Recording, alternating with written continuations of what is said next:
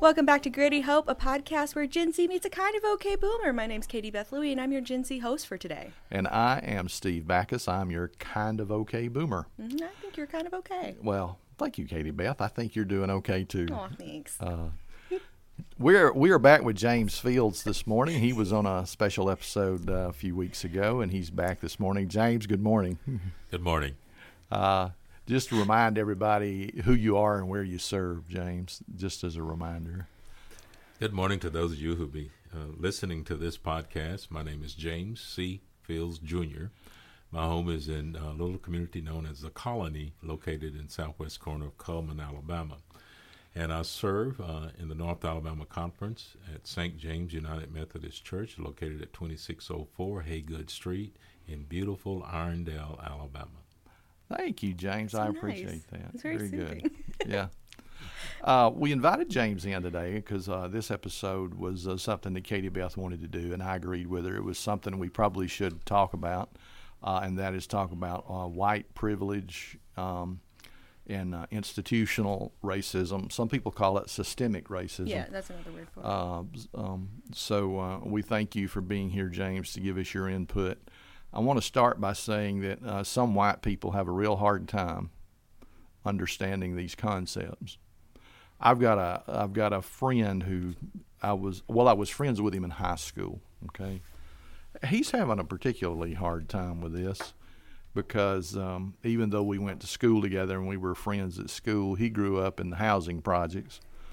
He's a white guy. He grew up in the housing projects. I grew up in the cornfields and out in the county. His life was very different from mine at home. And so he gets very defensive when people start talking about racism because of some of the experiences he had growing up. There were a lot of things that my parents would not allow me to do with him because they knew he was going to get in trouble. One of his brothers spent some time in prison. One of his brothers overdosed on heroin at a young age. And so, he has a real hard time talking about institutional or systemic racism just because of his life experiences. So I just wanted to say that to preface this conversation by telling everybody this discussion does not discount the hardships you had in your life, no matter what color you are or what your ethnicity is. Life throws a lot at us. But this is a conversation to point out something that I think has been too often ignored in our culture. So we're not saying that people of all colors don't have hardship in their lives. We're not saying that at all. We're just saying this is something we need to talk about. We need to understand better. Would you agree with that? I agree. So what prompted this whole discussion was back in June, I believe. I was scrolling through Twitter, and I saw that the United Methodist Church had put out a post, an article, talking about systemic racism and how that applies to the church and how that applies to being a Christian. My first thought was, wow, that's really brave of the denomination to put out something like that. And then I just had another thought. I was like, why am I celebrating our church whose core thing is united? And I'm like, oh yeah, that's so brave that they're putting out something that's like, yeah, we need to stand united against this really bad thing that's going on in our society. And I was just like, okay, I need to talk about this. And pretty much it's been weighing on my heart ever since I read the article. Just as another preface, Steve and I just didn't really feel comfortable with just us, because again, Steve and I are very white. We are whiter than a 99-cent loaf of Wonder Bread at the supermarket. You know the one I'm talking about. Everybody knows that squishy one you do with the bologna sandwiches.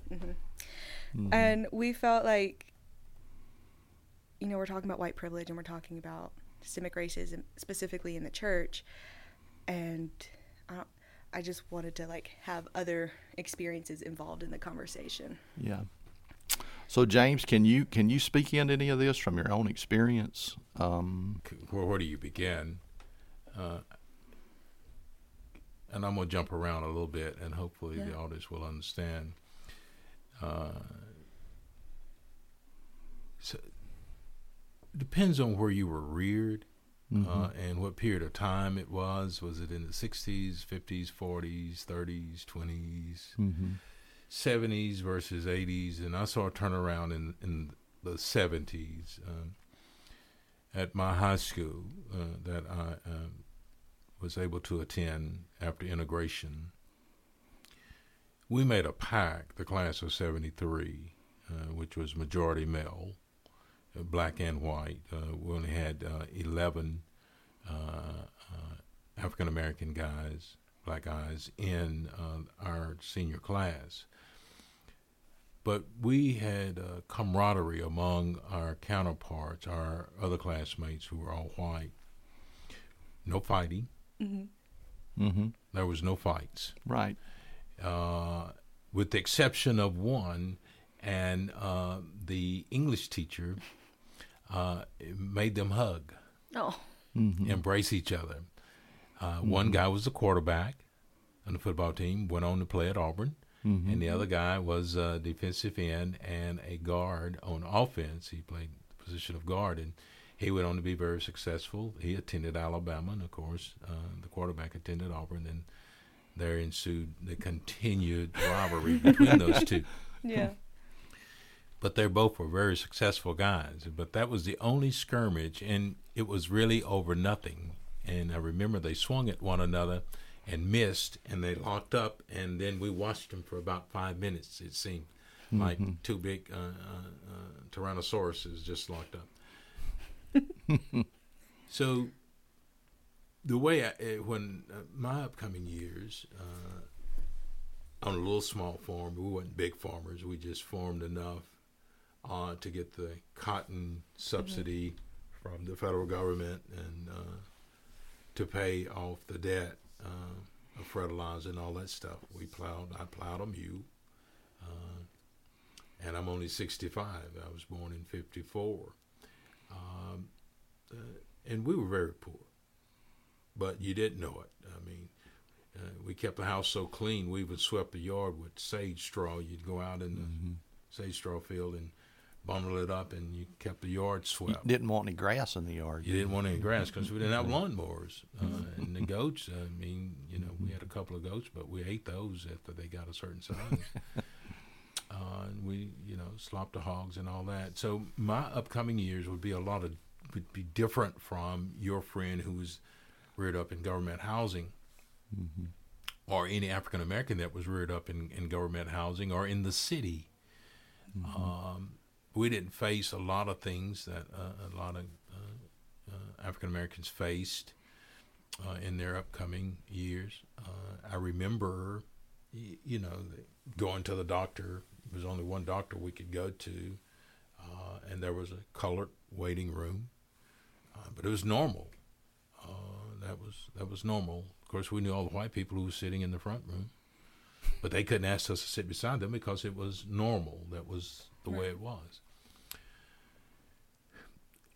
After I graduated from high school in 1973, I attended college at Gadsden State Community College, and I remember with 5 of my classmates who were all white. They were all white, and there I was, the only African American, and we thought Gadsden was a lot more progressive than us, but come to find out, they were way behind us. There were certain areas in that city you could not go to. And I'm going to get to my point here in a second, very quickly. But that was the first time that I ever saw an actual sign saying colored only. Right. On the restroom door. Wow. At a service station. And so I called my friend and said, you guys need to see this. And it said colored only. And we probably should have stolen that thing, Right. We probably should have took it with us. But when I look at the recent incidents that have occurred against African Americans, the George Floyd and Breonna Taylor and others, I remember a young lady I was dating. There was a couple of my friends that I had made at Gadsden State. We went to the store and I drove our car and took the guys to the store, and they were from the Alabama School of Blind. So I always took them everywhere they needed to go at, especially not. But the police stopped us. I didn't think nothing of it. I mean, that's the way it's always been. They had us. They made us get out of the car and threw us on the ground and their knee on my back. And about 10 minutes later, after questioning us, and we were right at the school, getting ready to turn on campus to the dorm, they let us go.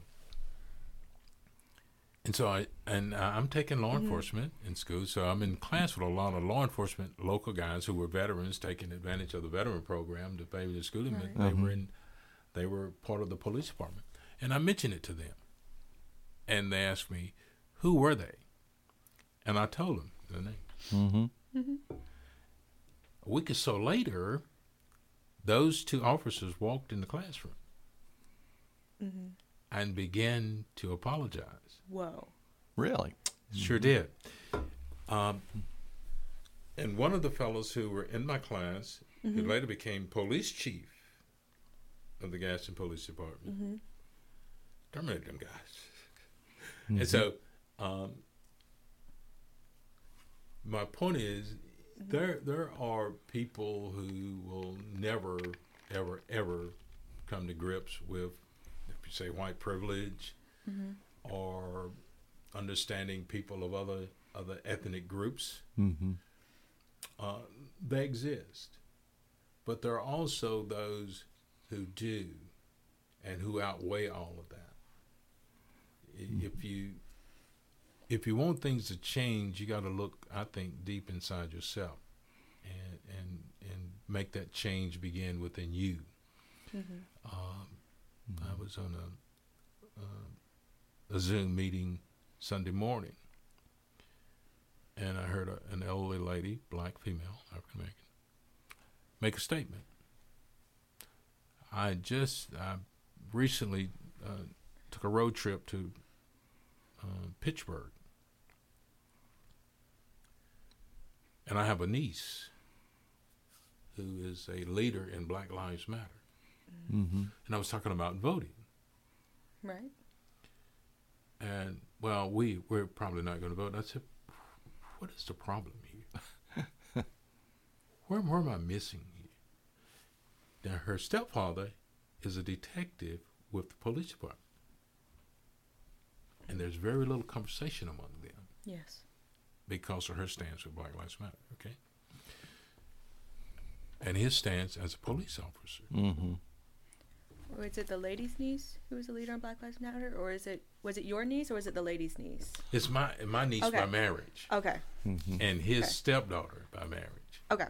The detective.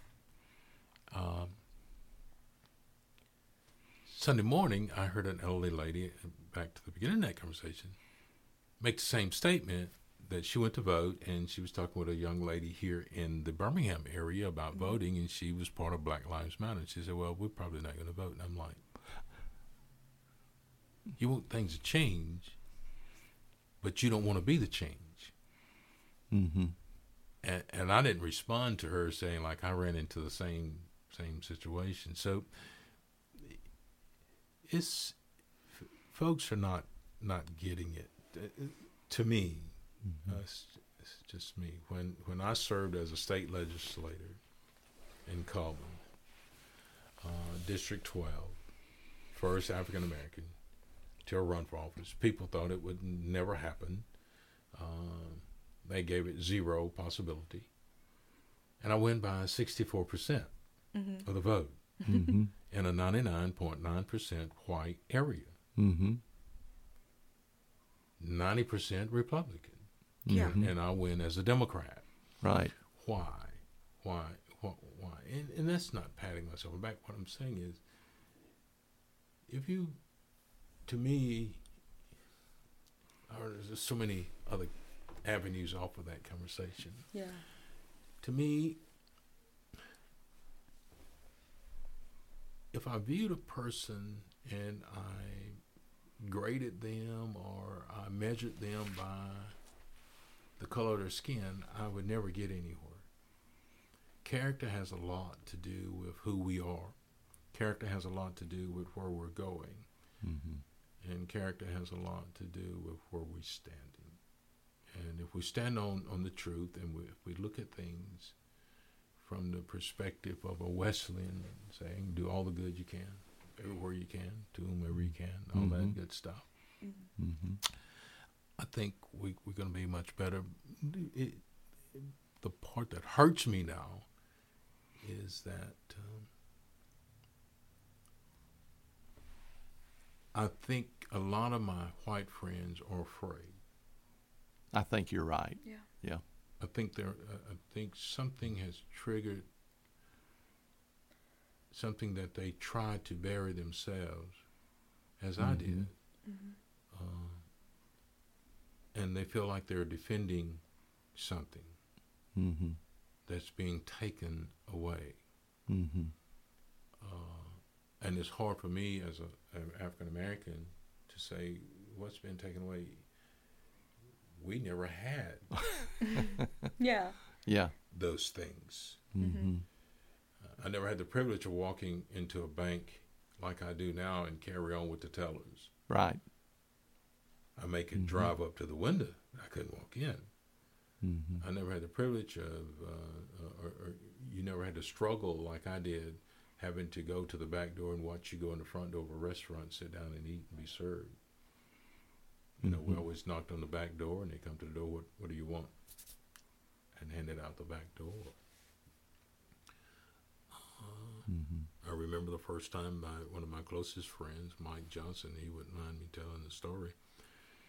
We were riding around one day, and he just all of a sudden just went ballistics in the car. And I'm like, what's wrong with you, man? You're going to wreck. He said, I'm tired. I'm really tired. And we pulled up to that restaurant, and he walked in the front door. He said, I'm going in, and I'm sitting down.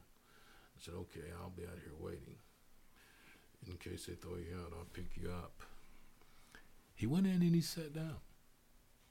And he got up and walked back out, got in the car, and we left. He was okay. He was okay. But that same family that owned that restaurant, they also owned the surf station motel, okay? That same family, as years would pass by, we were in school with their nephews because they never had any children. It was just a husband and wife. Right. And we became close friends with their favorite nephew, who was in our class.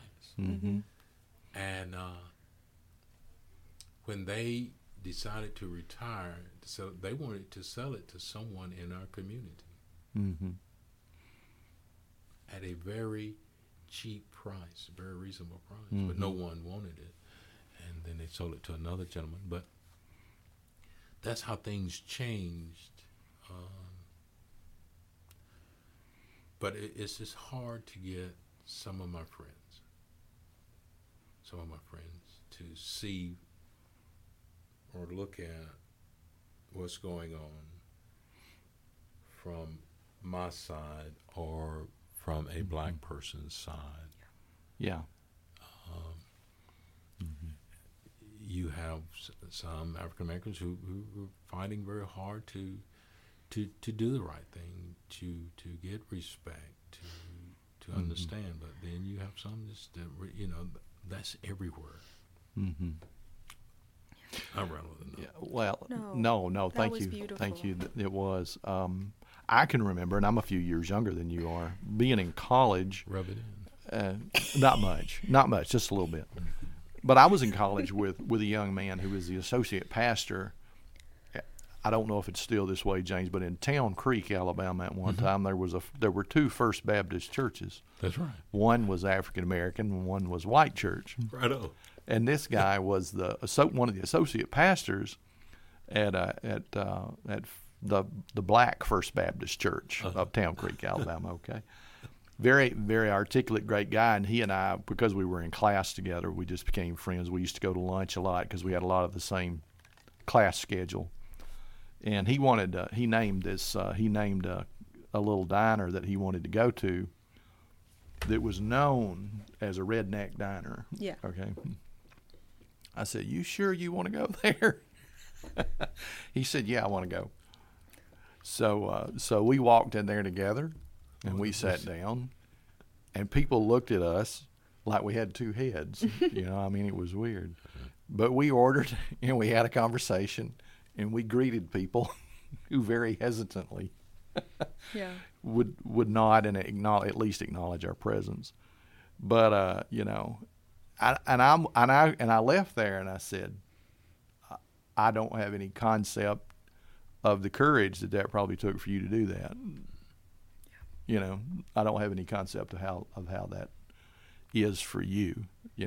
It was uncomfortable for me. I didn't know how those people in there were going to react. Like you said, your friend going in, you didn't know what was going to happen, and I didn't know how those people were going to react.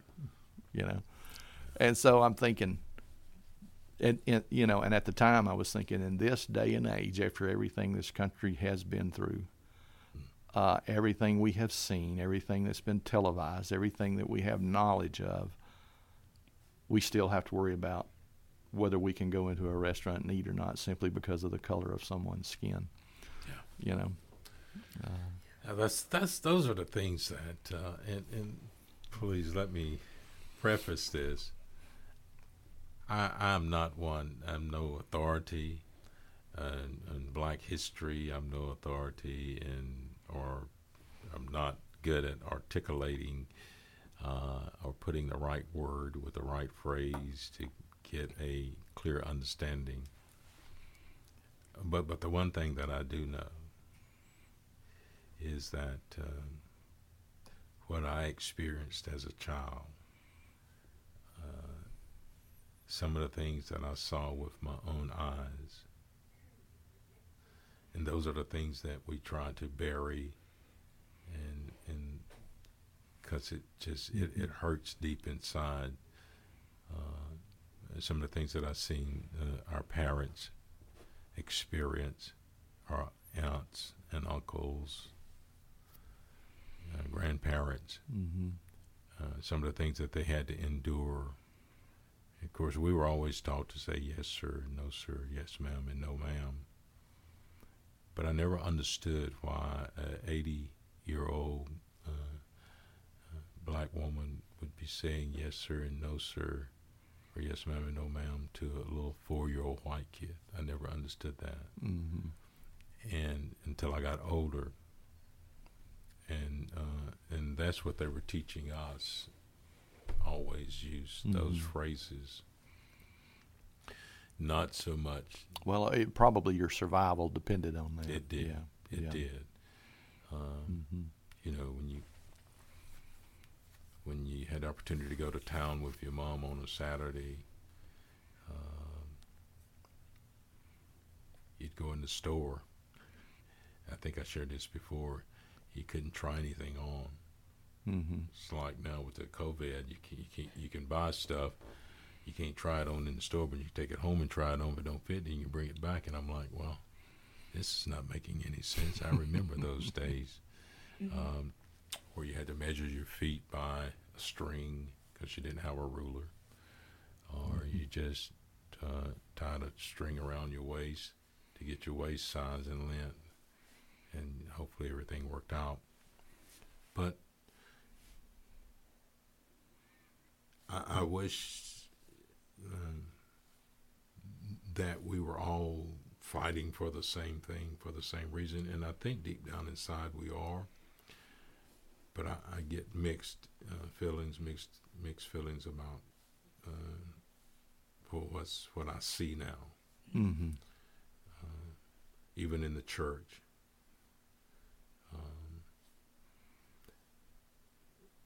There are just some things that are not acceptable in God's law or God's commandments. And I'm trying to just hope, God, keep your promise to me now that you made to Jeremiah in the 31st chapter, that new covenant, because you knew I couldn't keep the law. And I'm just hopeful that one day, when that day comes, that I won't be found wanting, or I didn't leave anything undone or I didn't say this kind word, or I didn't speak up when I should have spoken up on issues. And it's such a sad commentary that we're in right now, because I think we're getting politics mixed up with religious tics. Yeah. Faithful tics. Yeah. And it's hard to speak to God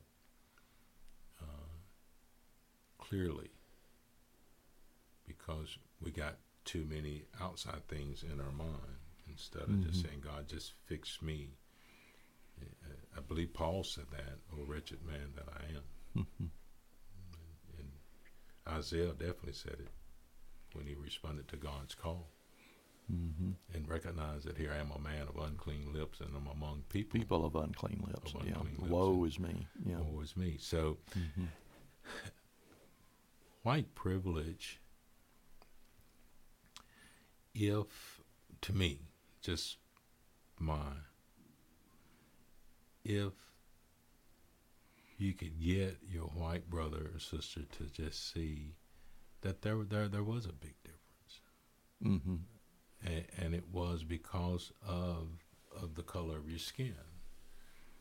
And you were privy to things like borrowing money. I didn't understand for a long time growing out up in a rural area. You and I have that experience in common. We grew up in a rural area. We had a neighboring farm family that were Black Americans, and at the time I didn't pay any attention to this. I have to look back on it and reflect. They didn't have as much land as everybody else. They didn't have as nice a house. Didn't have as nice a tractor and equipment. And all of that was because they couldn't borrow the money that the white people could borrow to get their farm started. They just were not allowed that privilege, simply because of the color of their skin. And I didn't think about those things until years later when I reflected back on it, I guess, obviously, I'm a little bit younger than y'all. Just a little bit. Just a little bit. I'm a bit of a city slicker compared to y'all, grew up in the suburbs. And really, I never thought about it. My parents were like, all are equal and under God. And I'm like, okay. And I would go to church, and we would all pray for the children of the world and the starving children in Africa, that whole spiel that we all got in the late 90s to 2000s. But on Sunday, they'd all be like, we're praying for the children of the world. We're praying for the children in our neighborhood. And then we go to Monday, and it would just be like, the parents would be like, okay, you can't sit with those kids because they're not the right sort. And I didn't really question it because that's in our area. I'm talking about our specific area of Gardendale, Alabama. That's just how it was. And I didn't really think about it. And I didn't think that I had privilege because of the color of my skin until later on in high school. And this is something I do remember, Steve. It's an inside joke for us. I remember I was in French class, and we had a discussion because there was a couple who recently became public with their relationship. And the thing, they were dating for a solid 6 to 7 months before they even went public, because she was white, he was Black. And we were in French class, and we had this discussion on why it was so important for them to, come out as a couple. And she said that at the time when they started dating, it wasn't safe for her to tell her parents that she was dating a Black boy. Because at the time, if she had told them when they started dating, she would have gotten kicked out of her house. We all kind of had this discussion, and our French teacher, Katie McDowell, or she's Katie Gordon now, shout out to you, one of the best teachers I've ever had. She facilitated it, and we all had this discussion, especially from the girl's point of view. If we ever, in Gardendale, it just wasn't done. Being in an interracial couple wasn't done. In my friend group at the time, I had a friend tell me I didn't. She literally told me, and I quote, "You need to stick to your own kind." At first I was like, that's weird. You're not, I don't think you would say stuff like that. You mean that's out of character for you. Why would you say something like that? stick to our own kind. We're all human. Right. It's like, okay, what's that about? And I didn't think about it. And then, like, from the girls' point of view, it just wasn't safe for the girls because they could have been kicked out, beaten, or worse. But when they did come out, that was because it was safe for them, for both of them. And she just looked at me and said, "You don't experience racism because you're white." And I said, "What?" And it took me a minute to think about it because I was like, "What?" And then I, like, talked to my mom, and, you know, she was like, "What?" And then I thought about it, and I was like, holy crap, you're right. And then I just got so sad, James. I got so sad for my friends. Yeah. Because knowing, I'm going to cry probably. You know, I thought about it again. I joined a co-ed band fraternity in Kappa Kappa Psi. And my little was a black woman. And I am so proud of her and what she does every day. And I just thought, I was like, because I have so much love for my family and my fraternity. And I just couldn't imagine anyone hating my family and hating my friends because of the color of their skin. I'm crying now, if you can't tell. And we're still talking about these issues. James and I are baby boomers, so James grew up in a time long before, you know, Katie's 23. So yeah, we still long before. Yeah, we still got some of these issues going on, you know, even today. yeah.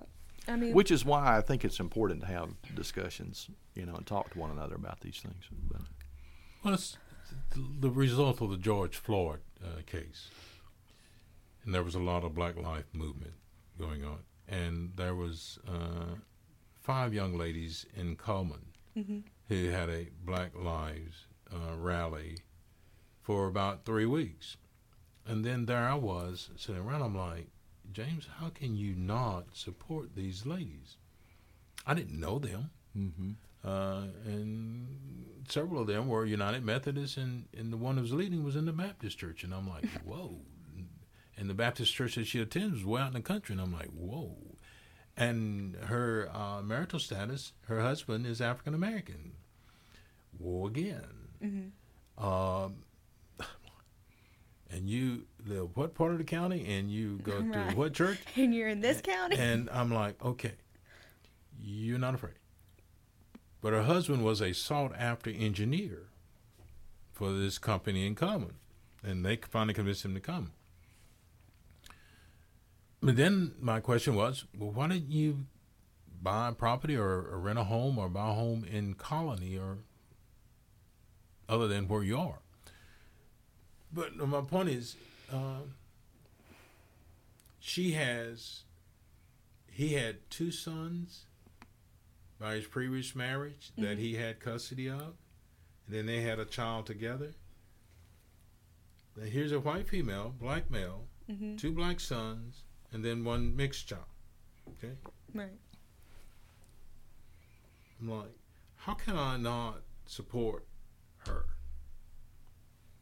Not being concerned about, you know, the blowback of friends and, and folk around Coleman. And when I did, I was really amazed at my friends who came out in support, even churches. I had a pastor and his wife call me. They broke down in tears. We met for lunch, and they paid for my lunch, which is a very expensive lunch and very good food.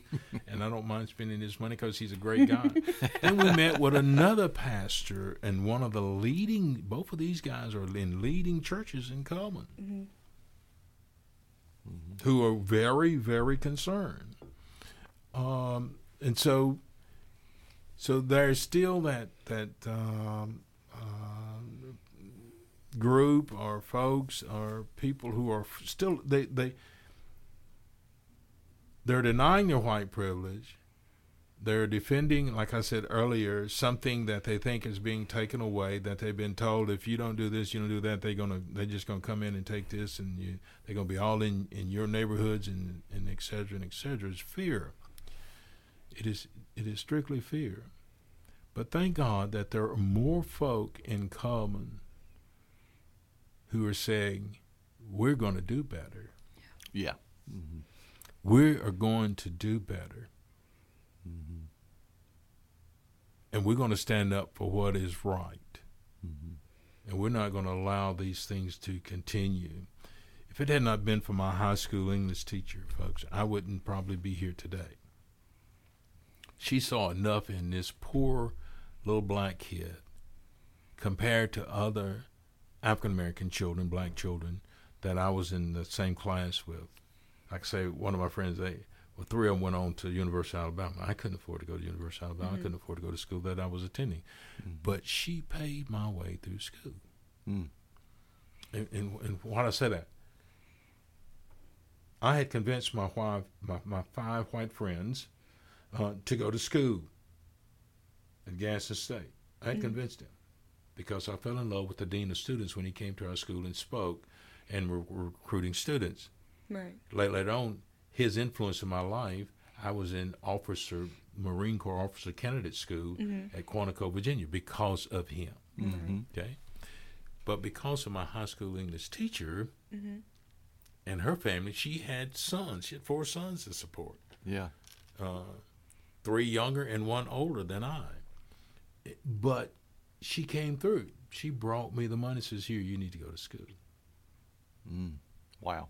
And because of that, later on, the dean of students, the guy who I fell in love with because of just something about him attracted me. I'm getting ready to start the second semester, and I go to him, and I'm freshman class president. I don't know anybody in Gaston. I'm the freshman class president. I'm like, what am I doing? I just got back then. You drank a lot of beer. So I went to him. He says, "Don't worry, I got you taken care of. You're in school for the rest of your life." So that was God working all the time through those people, because my parents couldn't afford it.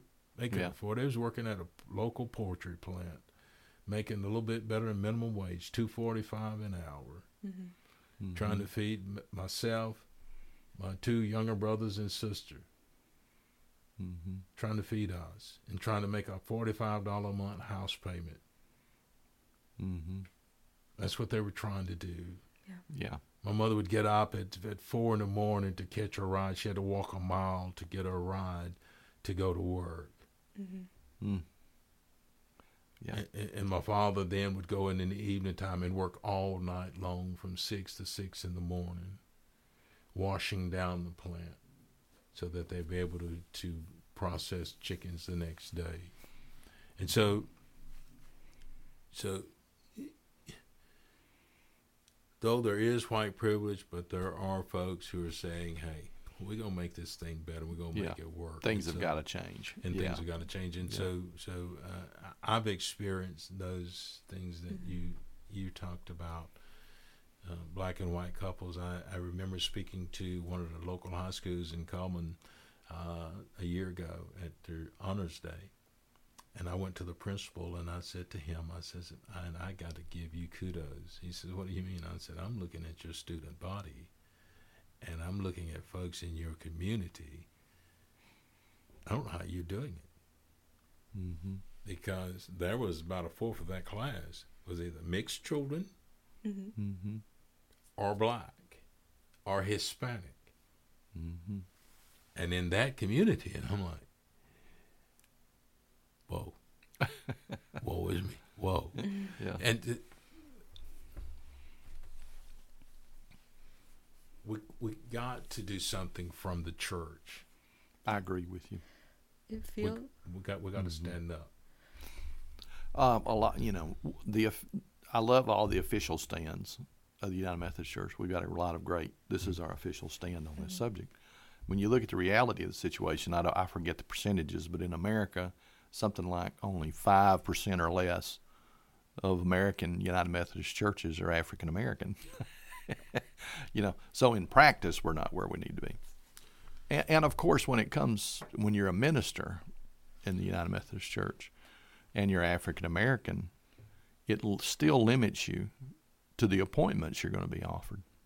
Now, that's changing, I think, James, but for a long time that limited where you could serve because cabinets and bishops were very hesitant to put an African American pastor in a white congregation. I remember in our conference, Steve, one of our churches, because I had worked with these guys for years with United Methodist men, and I was a lay leader in the Decatur district, the old Decatur district of our church, and did United Methodist Men's Congress at Purdue University and stuff.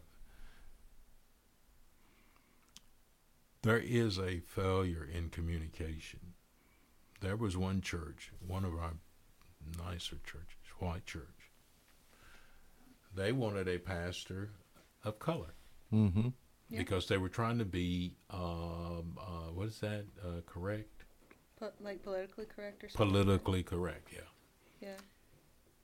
And they wanted a pastor of color. Well, the bishop sends them an African. Not an African American. An African. An African, yes. Love it. You love to see it. And it disappointed the people so badly. One of the lay leaders of that church, and at one time he was a lay leader, he said, James, I thought they would have sent us you. Or one of the other guys that they knew through the church. James, why do you think they were hesitant to do that? Why were they so hesitant to send a black American rather than an African? I never understood that move. I don't understand that either. And it literally killed the church. But now later on they sent a black American. But it was too late. Right. Yeah. The damage had been done. The damage had been done because the community was changing, and I never understood that move. Yeah. Why that particular bishop and that cabinet sent them an African. A person they could not understand, a person who could not even identify with that community. With the culture. With the culture. Yeah. So there is a lack of, I think, to a certain degree, and then there is that I can do it because I am in this position. I can do what I want to do. Right. And this is who you're going to have, and this is this is who's coming. Well, I think a lot of times that hurts us to the degree to where we need to really look around and then take inventory of ourselves. We need to do that desperately. But we just need to take inventory of ourselves in our own lives. And because I even now spend a lot of time talking with a lot of my white friends in Covenant. I tell them, guys, come on. You know you had this better than I. You know you had this. You know you had privilege to this. So let's get past that. Yeah. Let's go from right here. Yeah. Let's just confess Yeah. what's happening, the Yeah. reality of the situation, Yeah. and let's make some positive changes going forward. Yeah, you like Yeah. James Fields because you've been knowing me all my life. Yeah. But what about Robert, who stops in here? Yeah. And in one of the businesses, one of my friends owned, every now and then a black person will come in, and if I'm there, the guy that owns it, he'll drop it because he knows what I'm about to do or say. And I keep telling him, you and I love each other more than anything in the world. But your mindset is black folk are taking over. They're taking our country. They're socialist, and they're just they're gonna ruin us. That's what a lot of See, and That's what a lot of listen, and this is, white and guys are I'm saying. talking to my white friends on Facebook right now who are out there so angry. Anger and fear go together. quit it, white people on Facebook. Gotta stop. Yeah, you got to quit. You got to quit spouting fear and propaganda on Facebook, white people. You got to quit. We need to understand each other. We need to talk to each other. We need to confess our sins so that we can be forgiven. And we need to move forward in a positive direction and make some very uncomfortable changes for a lot of people. Change is Yeah. never comfortable. Change is never comfortable, no. Mm-mm. Yeah. Not as comfortable as putting on a new pair of Spanx. Y'all have never had to deal with that. Mm-mm. Put on a new Spanx. Mm-mm. What is that saying? Without change, nothing changes. That's right. Yeah. And then on the movie The Matrix, Morpheus said, what was that line in there? Some things change, and some things don't. And some things don't. Yeah. And there's three things that I've learned in this world you can't change or won't change. What is it? Lepers won't change their spots, zebras won't change their stripes, and a snake will show enough bite you. Yeah. There's a lot of truth in that. And so We can back that up with Scripture too. yeah. And so I think I go back and forth again with a lot of my classmates. I thank God that when we integrated that, we were all able to go to Hansville High School, attend there because of the safety of the travel, number one. And we made so many dear friends. We got such good friends, and a lot of us on different ends of the political arena and everything. Right. But the one thing we have in common, we love each other. There you go. We truly love each other. The class of 73, and other classes was just as great, 73. But our motto was, there'll never be another 73, a class like 73. And we go back and forth. Mm-hmm. They pound me all the time, and I pound them back. Yeah. But yeah, and that's the way healthy relationships work. Right. We don't have to agree on everything. That's right. No. But we have to love one another. We got to, and That's do. the greatest commandment: love God and love one another. You know. Because there was, I remember one of the classmates made this statement just recently. She said, James, Facebook reminded me of this, and it popped back up on my screen, and it still angers me till today. There was a lady who was white, who was on an opposing event than I. I was on one side, and she was on the other, and she made a statement at the end of that event. And my classmate, who's the nurse working in Florida, her husband's a doctor, she responded to that statement that lady made. Because I didn't see it. You know, words. I didn't see until she reposted it the other day, said Facebook reminder. And this happened 6 years ago. But I didn't see it. And she said, James, it still angers me till today of what she said. I said, wow. And I looked at that statement again, and I saw it. What did it say? If you're comfortable with sharing. Yeah, what it said was, we were both seeking a position. And her statement was, well, I guess you'll be served by James Fields for the next 3 years. I hope you're satisfied. I'm ready to fight. Like, Yeah. Yeah. I thought she was complimenting me. Yeah. And But my friend, my classmate, picked up on that. And I didn't notice that at the time, 6 years ago. And the reason why I picked up on it so quickly this time, or noticed it, was I serve on a board with this lady. And I've been watching her, her demeanor. And she's very condescending, and I just don't say anything. I just sit there.